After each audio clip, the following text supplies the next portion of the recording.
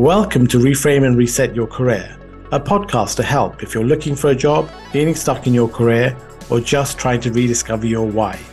I am your host, Harsha Boralesa, and this podcast came from my passion for neuroscience and psychology and the interaction with career and personal development. I will be interviewing recognized experts and successful professionals and asking them to share the insights and strategies that have helped their careers thrive.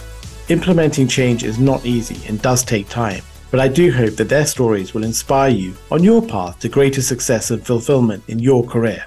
Here are some highlights of today's episode. And just make some space, because otherwise I think there's so many things that are more than happy to take our time and our attention. That skill or that way of being got me this far, but gosh, now the world's like this, and now I'm like this. What might I need to let go of?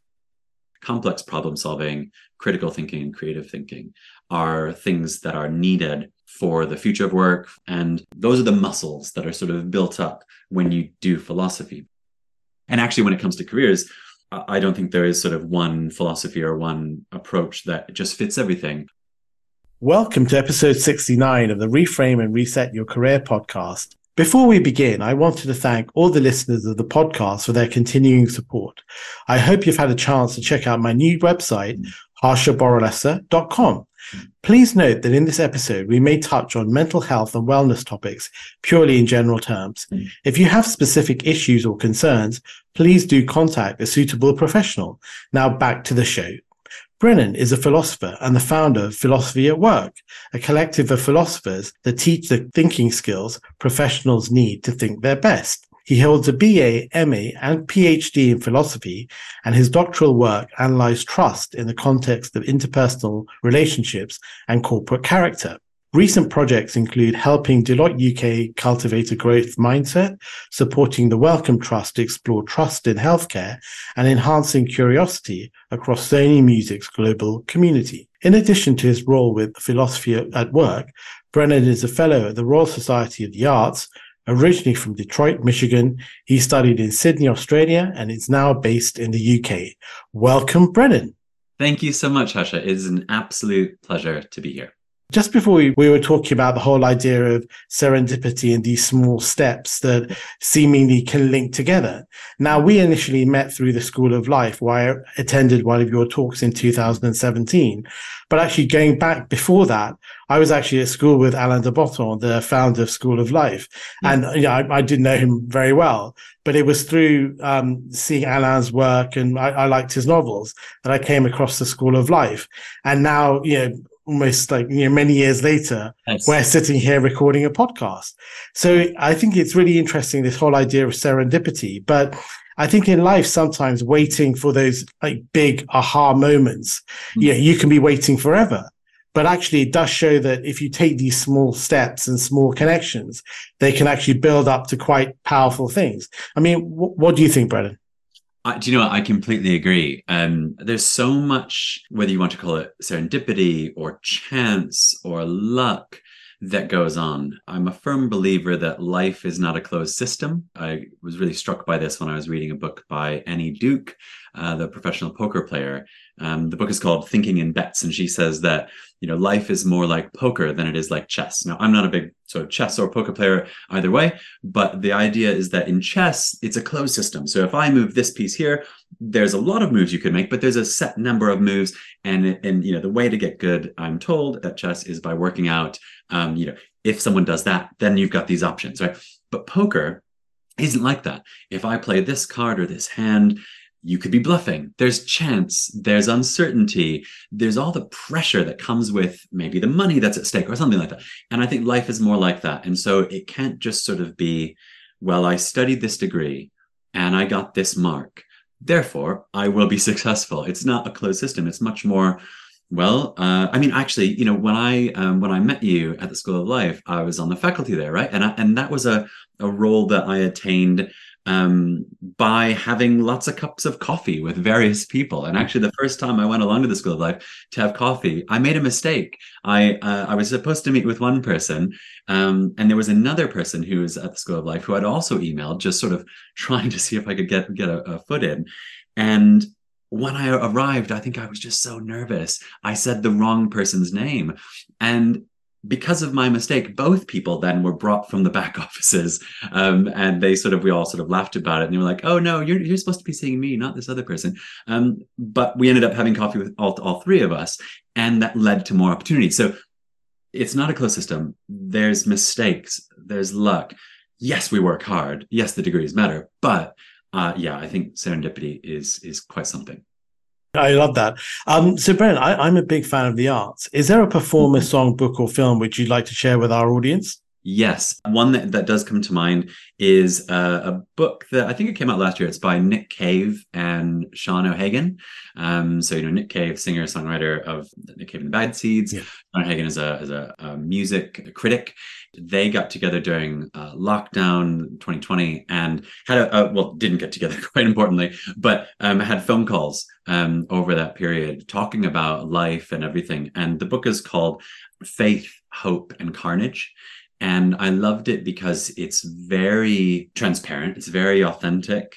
They're being honest about things that really matter. So they're trying to grapple with the meaning of life and pain, grief and hope, all the things that are suggested in the title.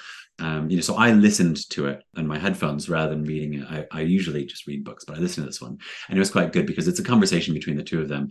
And it's one where when you're listening, it sort of provided a great backdrop for me to do my own wrestling, I think, with some of those concepts.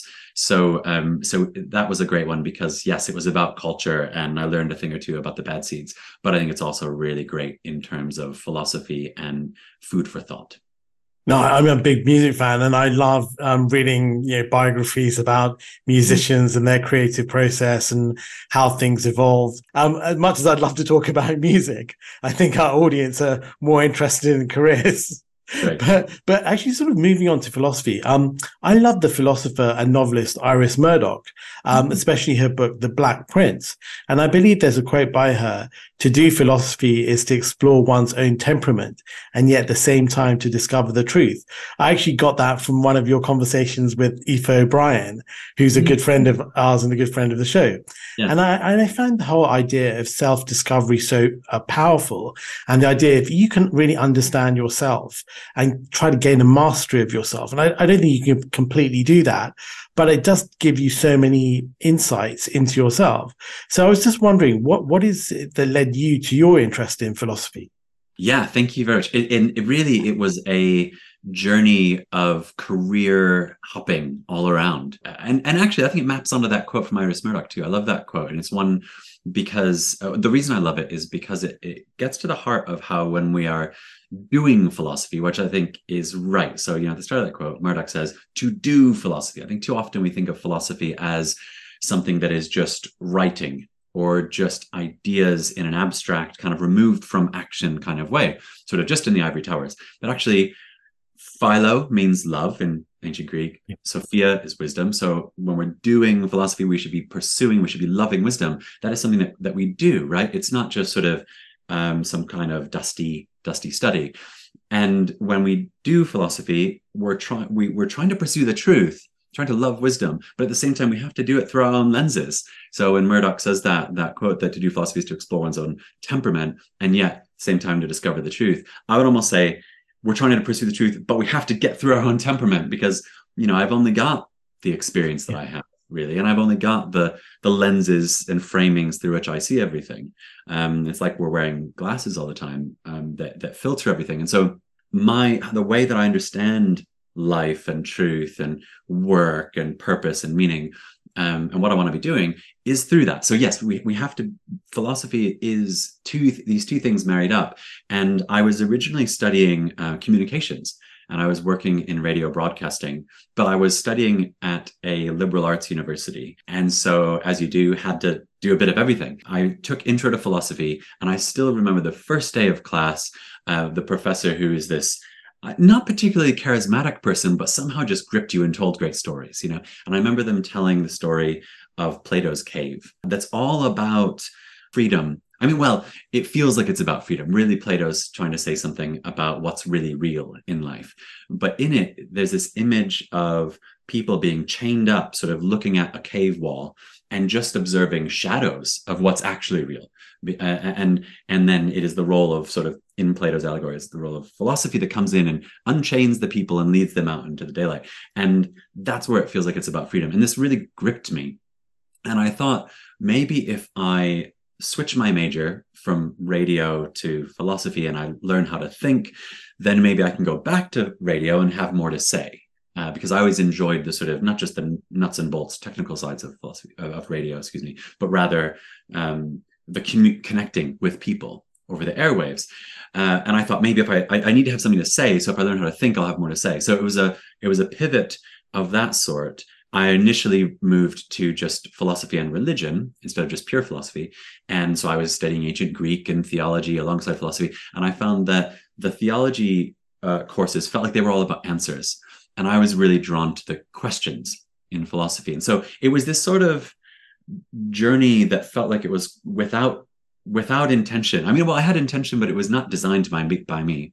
For sure. Again, there was chance and things, and I had lots of really kind professors. It was along those moves that I realized, actually, okay, I thought I loved ideas. Actually, I love questions. I thought it was about communicating. Really, it's about exploring questions. And so I never actually made it back to radio. No, but I love that, the whole idea of questioning our reality and actually what do we need to do? Because, say, with the pandemic, a lot of people started questioning, why am I doing this job? The world could literally come to an end in a week's time, or, people are dying. And I do think with sort of philosophy, it helps to reframe things, reframe the way you look at the world. One simple thing is that, I mean, if you think about the universe, how long it's been going on for, and we're just like a tiny dot in that. So really what we're doing now really doesn't make, in the grand scheme of things, doesn't make a huge difference. I mean, clearly on the micro level, I'm not saying that one should be apathetic and just sit at home and wait for things to happen. But I do think it helps to just put things into perspective. So say if you go for a job interview and you get rejected, or something doesn't go well at work, it's about perspective. And I think if you can change your perspective, that really helps to try and change your path and your reality. I mean, what do you think, Brennan?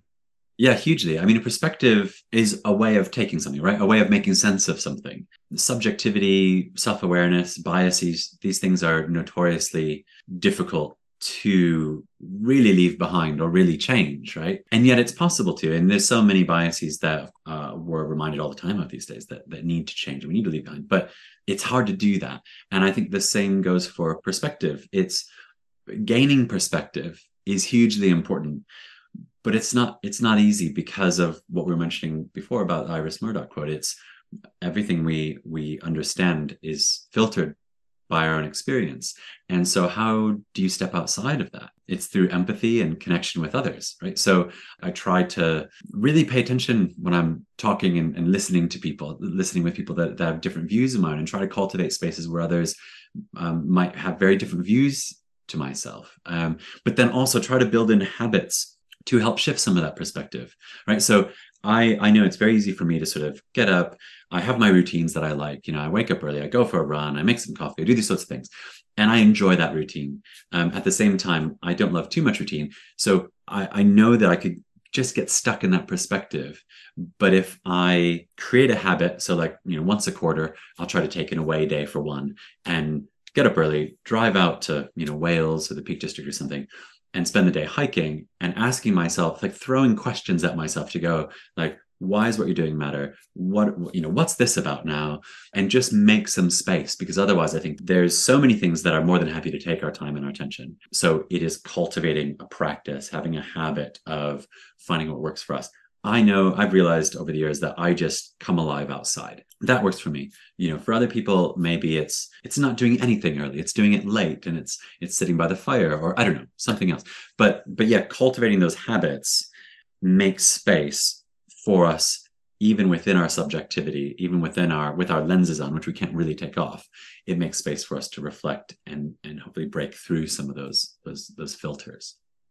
No, I just love that, Brennan. And I think the one point that struck me was that it's really trying to understand yourself, because I think when people are trying to give general advice about or strategies, it's very difficult because we're all on a spectrum. I mean, it could be some people are more introvert or extrovert. Some people are more interested in doing deep work or engaging with people. So I think it's very much, when you're looking for answers, you need to think about what it is that, how it applies to you. So it's very difficult to say, look, that one piece of advice or strategy is going to apply to everybody. So go ahead, Brennan. Yeah, definitely. I think there's a huge part of it that's understanding yourself. The only thing I would add, though, I think we can't do it without understanding self. That's for sure. But I think we also need to understand that which is outside of ourselves. Yeah. So understanding the world or the landscape in which we're trying to do this. So, and I guess the reason this has been really key in my life lately, I would say, where the work I've been trying to do, I've gone, okay, so I need to understand what my values are, what I care about, and that's really crucial so that I exercise my agency and choices and do things right. But then I also need to go, okay, but how am I reading my landscape? And again, that's me reading it, so I have to understand my own subjective perspective. But what's going on in the world now? What's going on in my industry? What's going on in this group that I'm trying to work with right now, which might draw out a different facet of myself, So I might say, well, actually, I'm someone that likes music. I play music. I do philosophy. Like I could do a number of different things. Yeah. And understanding myself, probably actually, as I'm thinking out loud here a little bit, but understanding myself probably wasn't what made me pursue a career in philosophy. It was almost understanding what society was kind of needing and recognizing that I had some of that in me too. So going back to your question before about how I got to doing philosophy work, I think there was a big moment where, I'd done my PhD on the topic of trust, and I was actually just working consulting to businesses, some of which had lost the public's trust, like on that topic. And then it was through some of the feedback I was getting where leaders were going, actually, we want our people to be sort of thinking for themselves. We want good ideas to come from everywhere. They weren't using this language, but it was almost like they were articulating. They wanted to run their businesses like a good democracy, right? And because of things that were going on in actual democracies at that time, it was clear that you don't get a good democracy just by giving everyone the vote. We also have to have places where we can constructively sharpen each other and disagree in ways that are not just sort of causing huge outbreaks. And so I thought, oh, actually, yeah, if businesses would benefit from egalitarianism and people think for themselves, then what are we doing there? And so I think it was, and then philosophy at work sort of was created to help respond to that challenge and teach thinking skills and things like that. But I think that wouldn't have come about if I was just thinking about myself. I think it was understanding myself in the context of what was going on around me. No, I completely agree. You've obviously got to understand yourself, but clearly you've got to think about the way the world is. I mean, a very simplistic example is, say, with this podcast, I can see the analytics. If nobody's listening, then clearly that shows that what I'm doing is not good. So, I mean, that's a very black and white thing. But also I think about careers. If you're going into, say, an industry which is declining, then you probably it's going to be very difficult to make a successful career in that. So I think, you obviously have to understand yourself and understand the way the world is evolving and potentially the way industries are evolving, to think, okay, it's much better to be in something that's expanding and growing rather than contracting. So I completely take all the points that you're making there. Yeah, I think that's right. And thinking about that, I mean, what I'm saying is right, that expansion and contraction, I think that's the really tricky thing. It's a really good point that you make, that, things are always changing. So that's, I guess, the hard work of it is to recognize that, yes, okay, I can understand myself, I can understand the world. Both those things are probably changing. A pretty traditional view of the self was that, I remember when I was studying philosophy, there's this term, the homunculus, which translates as little person. Right. So the view of the self is that it's like there's this little person inside of us that is unchanging and is always there. And then the more that, science and psychology and everything is developed, as we've said, well, actually, no, you kind of can evolve and maybe your core values don't flex too much, but actually so gosh, when you put that into the mix, there's a lot of movement. And maybe that's challenging, but also I think that's part of what makes it so exciting to be alive and trying to work, trying to work things out, is going, okay, well, that skill or that way of being got me this far, but gosh, now the world's like this, and now I'm like this. What might I need to let go of and grieve that maybe, and what might I want to hold on to or shift into gears? I think that's exciting. And it's funny, Brennan, one of my previous guests was telling me that, she's a very, pleasant person.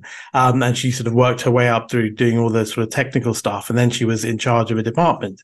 And she thought leading was essentially being quite laissez-faire and laid back.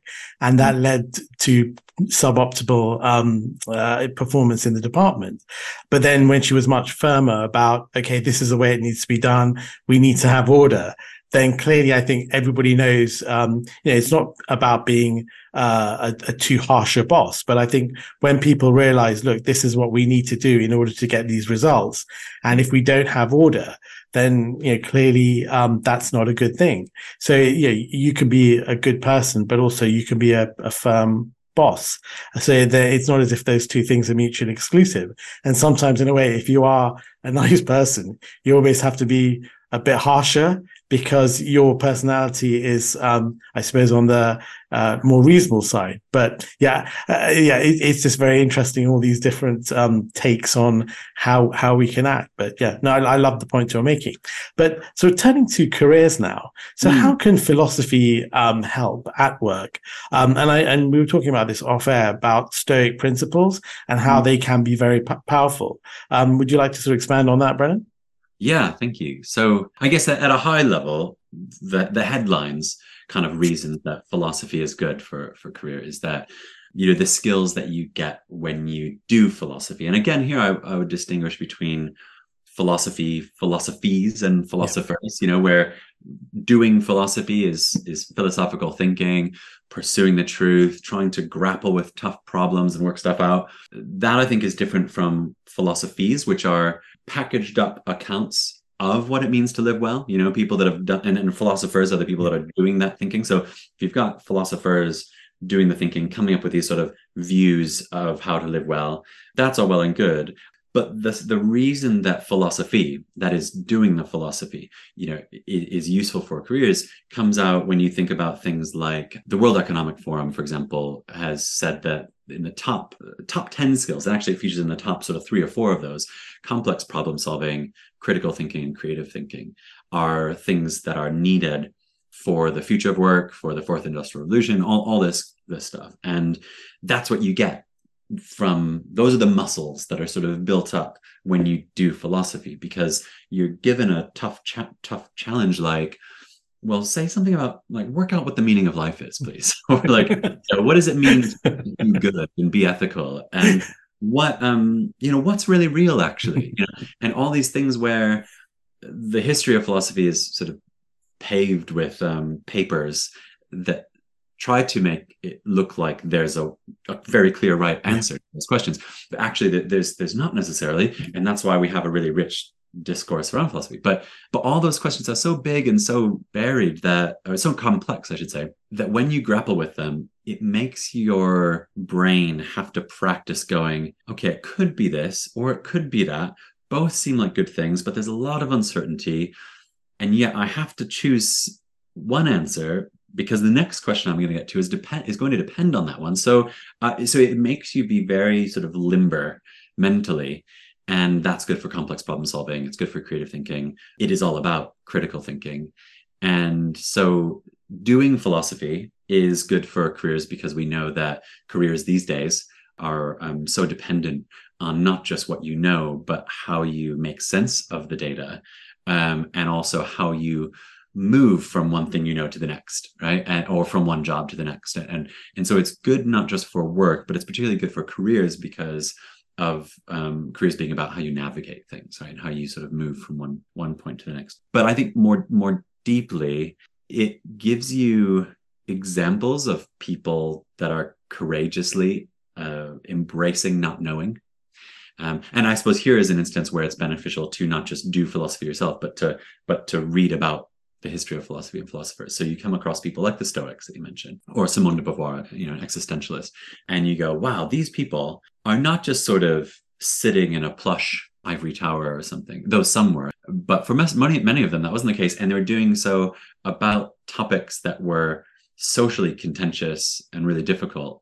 And yet they stuck with them because they cared about trying to do what was right or trying to work out what's true. And I think at this time, when we've got people that are going, as you said before, with post-pandemic, going, gosh, do you know what? The time I have on Earth is quite precious to me. I want to do something that matters. And yeah, I've got to feed my family. So that's a live issue. Well, and there's a lot of uncertainty. When I started doing this, being self-employed and doing philosophy, I thought, gosh, that's pretty risky. It'd be better to be employed. Yeah.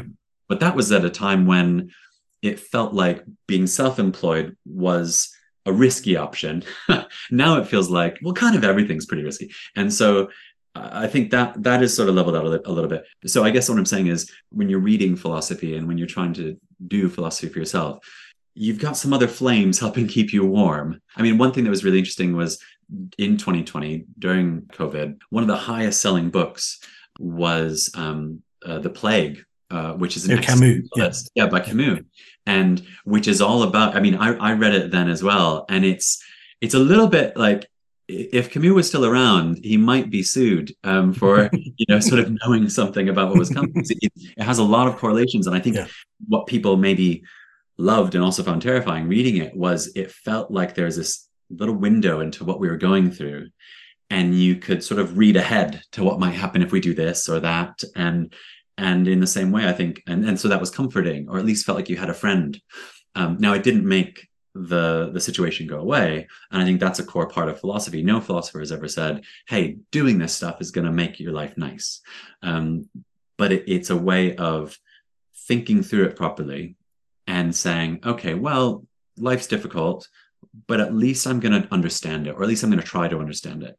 And so in a career context where there's so much uncertainty and complexity and all that stuff, I think philosophy is not only something that gives us the skills that we need to succeed in this time, but it also gives us the encouragement and the courage and, dare I say, hope. I mean, historical philosophers have not always been the most sort of like cheery bunch. They're not sort of going around talking about hope all the time. Quite often you hear philosophers talking more about death, and it can seem a bit dark, but actually it's for a really good reason, because in talking about death, they're talking about hope, because they're going, remember that we're going to die, and therefore live really alive now.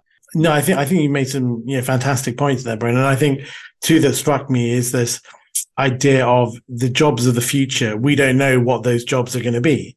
So, clearly, medicine, law, engineering, sciences, there are certain things which we know, but there are many jobs, say 10 years ago, digital marketing or digital whatever, creators, that those just didn't exist. So I think it shows that you have to be agile going forward, even if you have a traditional education. But also, I think this idea of the environment we're in, and I think talking about Annie Duke, this sort of the chess environment and then the poker playing environment. And I think there's this term about like kind environments and wicked environments, where I think kind, it's rules based, so you pretty much know how to navigate it. So there are X number of moves you can almost train in your mind like a chess grandmaster.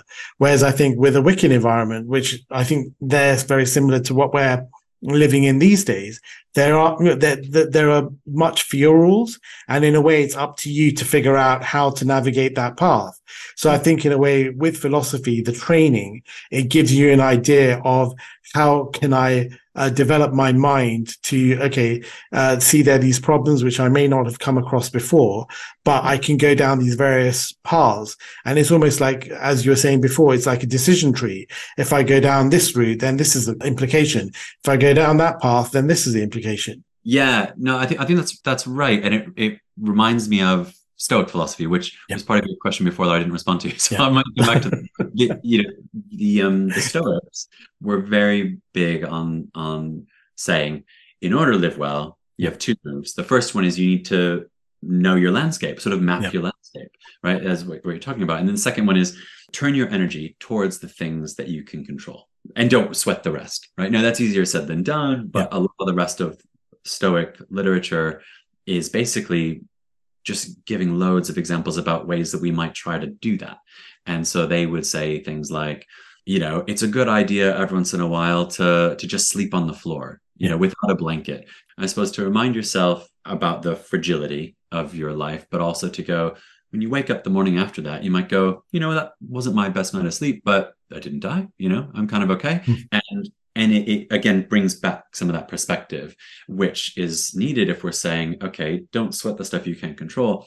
For them, what they thought you could control, the only thing, they were quite pure about this. They were like, Yeah. the only thing you can really control is your mindset. So you can't control nature, you can't control other people.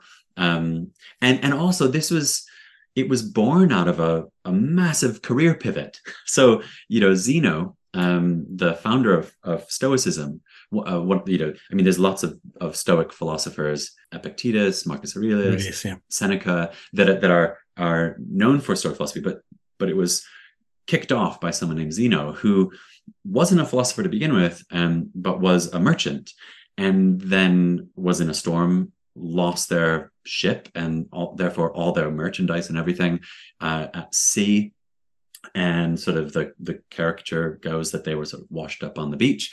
And as you do when you sort of gone, okay, well, I guess I can't do that anymore. What do? You go browsing in a bookshop, and he apparently came across the writings of Plato and the dialogues with Socrates, and found solace in it, and kind of like we were talking about before, had just gone through this big change, and then found people talking about, well, what does really matter, what's really real. There's a great deal of humility from Socrates, and that was maybe comforting. So then decided to start his own school of philosophy, met under this colonnade that the word for was Stoa, so they were just nicknamed the Stoic philosophers. And out of that, you can sort of see how their thinking was very context sensitive. It's not just this sort of like abstract academic thing. They were going, it was very real to him that life is not a closed system. It's not all nice and cheery, and you might lose your belongings at sea. So what should we do then? And what he came up with was, well, you can't control nature. And so what can you control? Well, what's going on inside? And so I guess, yeah, I think things like that can be very helpful because they echo in our minds. And so then when our train is late for an important meeting, or we don't get the job that we really wanted, it's not just like, oh, I read a bit of Seneca, so I guess I'm okay. It's going, well, hang on, let me actually think about that. Can I control things? No. This is frustrating. What can I do about this? Okay, I'm actually going to, what I can do is think about how I frame this. And there's a lot of psychological research since the days of Seneca and Zeno that have said that positive reframing actually really helps. And by saying, okay, I'm seeing it now as a missed train or a lost job, but let me reframe it as an opportunity to do something else. Something like that. And it's not just semantics. It's not just thinking nice, positive thoughts. It's actually changing the lenses that we're filtering life through. And I think that is really useful because it's saying, no, actually, I'm not living in a world where I've just lost something. I'm living in a world where that happened, but there might be other things I can do. Yeah, no, I completely agree. And I think it's very much about the execution that you can think about these things, but actually you've got to put it into practice and say, look, okay, what's happened has happened, but I've got to, try and move on somehow. And I suppose sort of moving on from that, say you come across people who are, say, stuck in their job search or stuck in their career, and they're looking back at the job that they didn't get offered or the promotion that they've missed out on. Now, it's very easy to start ruminating on that and think about, oh, woe is me, and getting filled with regret. Do you have any thoughts about how philosophy can help us deal with that? Obviously, there's a reframing aspect. Yeah, I think it's a really good point. So, I mean, one thing that I think analytical philosophy can suggest. So, the sort of schools of philosophy are generally divided into, lots of different camps. But within the scope of, say, Western philosophy, there tends to be analytical philosophy and continental philosophy. And analytical philosophy is like philosophy by numbers. It's trying to just do clear logic and how do you define your terms. And that's a lot of the philosophy that I was taught, just I think based on primarily sort of the part of the world that I was studying in. Yeah. And it's certainly not all of philosophy, and it's not all of wisdom, and it's not even the part that like warms my heart. But one thing that it taught me was to define my terms. And I think if we think about regret, an analytical philosopher would say, well, let's stop for a second and say, well, what is regret? Let's define that. What does it mean? And I think without getting into the, I've not actually read all the philosophical literature around regret, but I would bet that it would be understood as a reactive attitude, which a reactive attitude is an affective sort of emotional reaction that bubbles up in response to not just something that has happened, but something that we infer someone has intended to do against us, right? So now that's one form of regret. So yeah, I don't know, someone breaks up with me. I regret that, and I hold it against them to some extent, right? That's a reactive attitude. But there's another form of regret, which I think almost makes more sense. And it's a regret that only ever makes sense to talk about when it's down to things that we've done. So if I miss a job opportunity, I might be disappointed, but in a sense, I think it's a bit strange to say that I regret that, because maybe I had nothing to do with it. Now, maybe I did, because I did the application and I went along to the interview, and maybe I said the wrong thing. But again, the Stoics, I think, would want to say, well, but it's not a closed system. It wasn't just up to you. If I say, okay, I could have bought these shoes, or I could have bought those shoes, yeah, I could have moved to this city or that city, there's still luck involved in everything, but it's my choice. And then I move to one city or buy one pair of shoes, and I'm unhappy, and I go, oh, I regret buying that one, not the other one. That's fair. But I think a lot of things in our careers that happen now, I might regret, saying the wrong thing. Yeah. Or doing something that gets me fired, of course. But when it comes to missing out on an opportunity, which I think is probably more what's going on in so much of us when we think about regret in our career, maybe it's comforting to go on the sort of analytical, philosophical journey and go, well, what is regret? Where does it make sense to talk about it? To go, I think it only is really right for us to talk about regretting things that are within our control. And then we have to say, okay, well, was that career missed opportunity within my control? No, it wasn't. Okay, well then therefore it might not be very comforting to say, oh, a philosopher on a podcast told me I can't, it doesn't make sense for me to regret it then. That's not the point. But by thinking through it, you might go, oh, do you know what? Actually, that was out of my control. It doesn't say anything about me. I'm disappointed that I don't have that job, but it doesn't mean I'm any less valuable. And I think when we regret things, the stab of regret is some sort of shame. It's something where we're saying, oh, I am bad. And so if I can reframe the situation and say, do you know what, it was outside of my control. I didn't miss out because of me. It was, maybe they said there was lots of other candidates, and I always feel like they're just saying that, but maybe they really meant it. Okay, I'm therefore not really going to regret it. Another thing that comes to mind with regret that might be helpful here is sometimes, you come across people that say like, do you have any regrets? And they say, no, I don't regret anything. And like in our culture, sometimes that's thought to be a really positive thing. Live as if live so that you have no regrets. In contrast to that, I feel like if I have no regrets about things that are in my control and that I do, then I haven't been probably growing or improving. Yeah, exactly. Like when I look back on my life, I've got some big regrets, some things that I go, oh, I can't believe I said that. Like, oh, I can't believe it. Oh, how embarrassing. I would never do that now. And that is like, I hate having those memories because it just feels so embarrassing. But there's solace in going, okay, the reason I regret that is because I can now see that was so wrong. And I can only see that that's not so wrong because I've been growing, So I don't know. I guess that's where my mind goes when I think about regret and career is like, if we regret things that we've done, then maybe that's a sign that we're growing and wouldn't do them now. And if we regret things that were out of our control, then I don't know if it makes sense for us to be regretful, because I think regret's something that we apply when we had something more to do with it, if that makes sense. No, I think that's a really interesting way of almost trying to split the feeling into these two areas. There's one, say I went to an interview and I said something stupid, or I wasn't appropriately attired, or whatever. There are things that I wasn't appropriately prepared. Clearly, that is something within my control. I need to learn from that. I need to improve.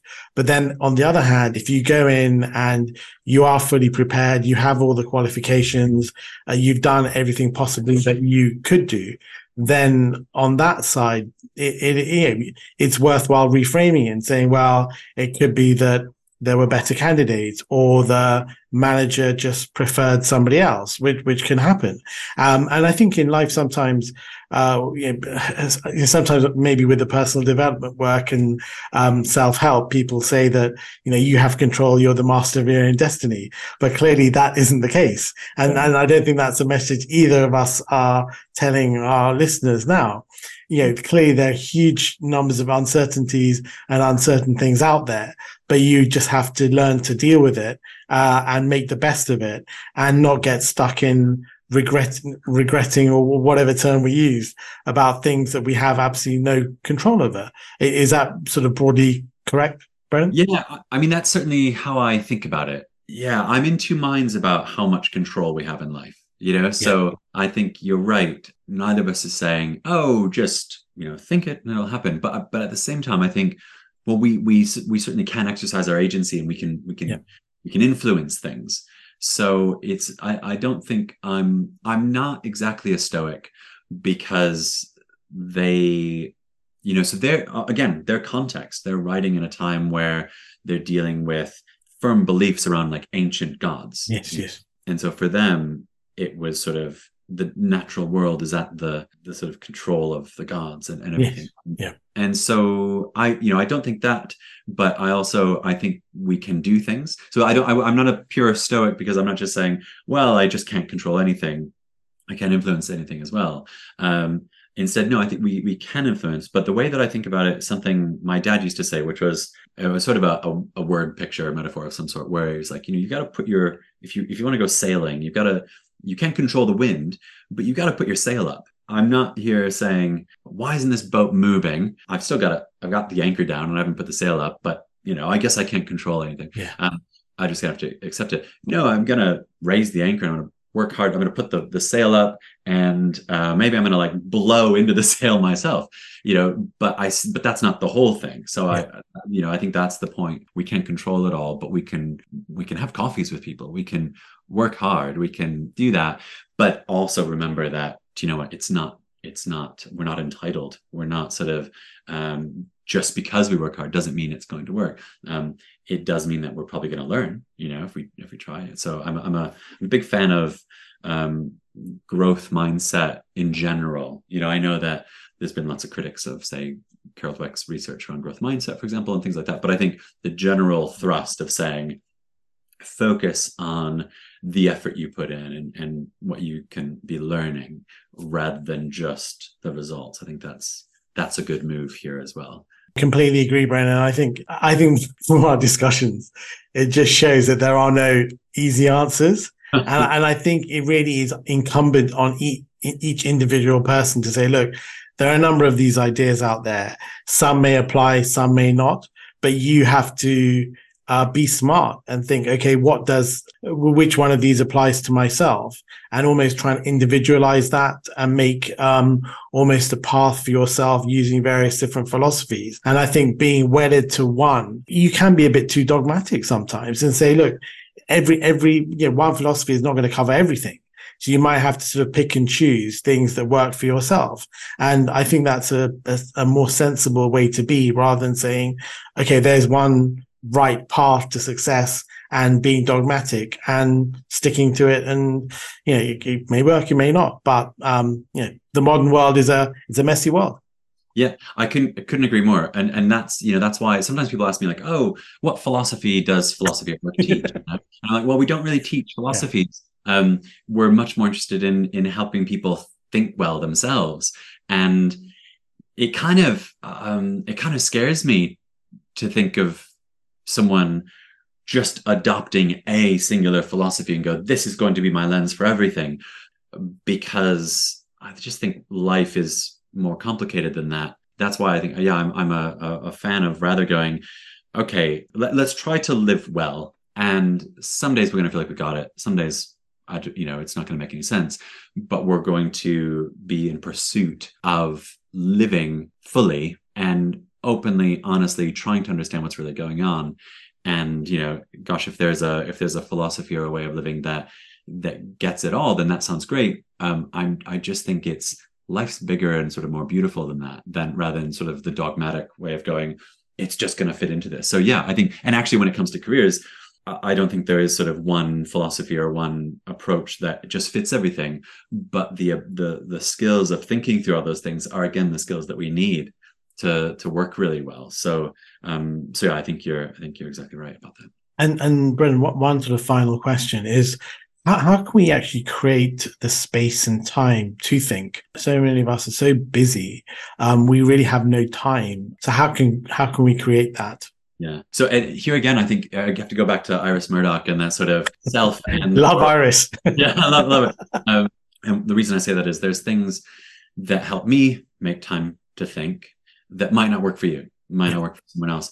And so I have to understand, to your point before, I have to understand myself and the context and situation that helps me think well and do that. And so, I mean, some examples, and also there's probably more than one, right? So like, for example, right now I've got we're talking, sort of sat at my desk, and I've got my desk sort of on an angle. And for some reason I couldn't quite articulate this. There's probably some neuroscientist somewhere that would explain this to us, but I have my office a really open plan kind of space, because I'll come in and depending on what I need to sort of process or think through, sometimes I'll feel like, yeah, this is the angle I want to sit at. Or maybe I need to stand for this next hour and do this bit. Yeah. Or maybe I need to go and walk to do it.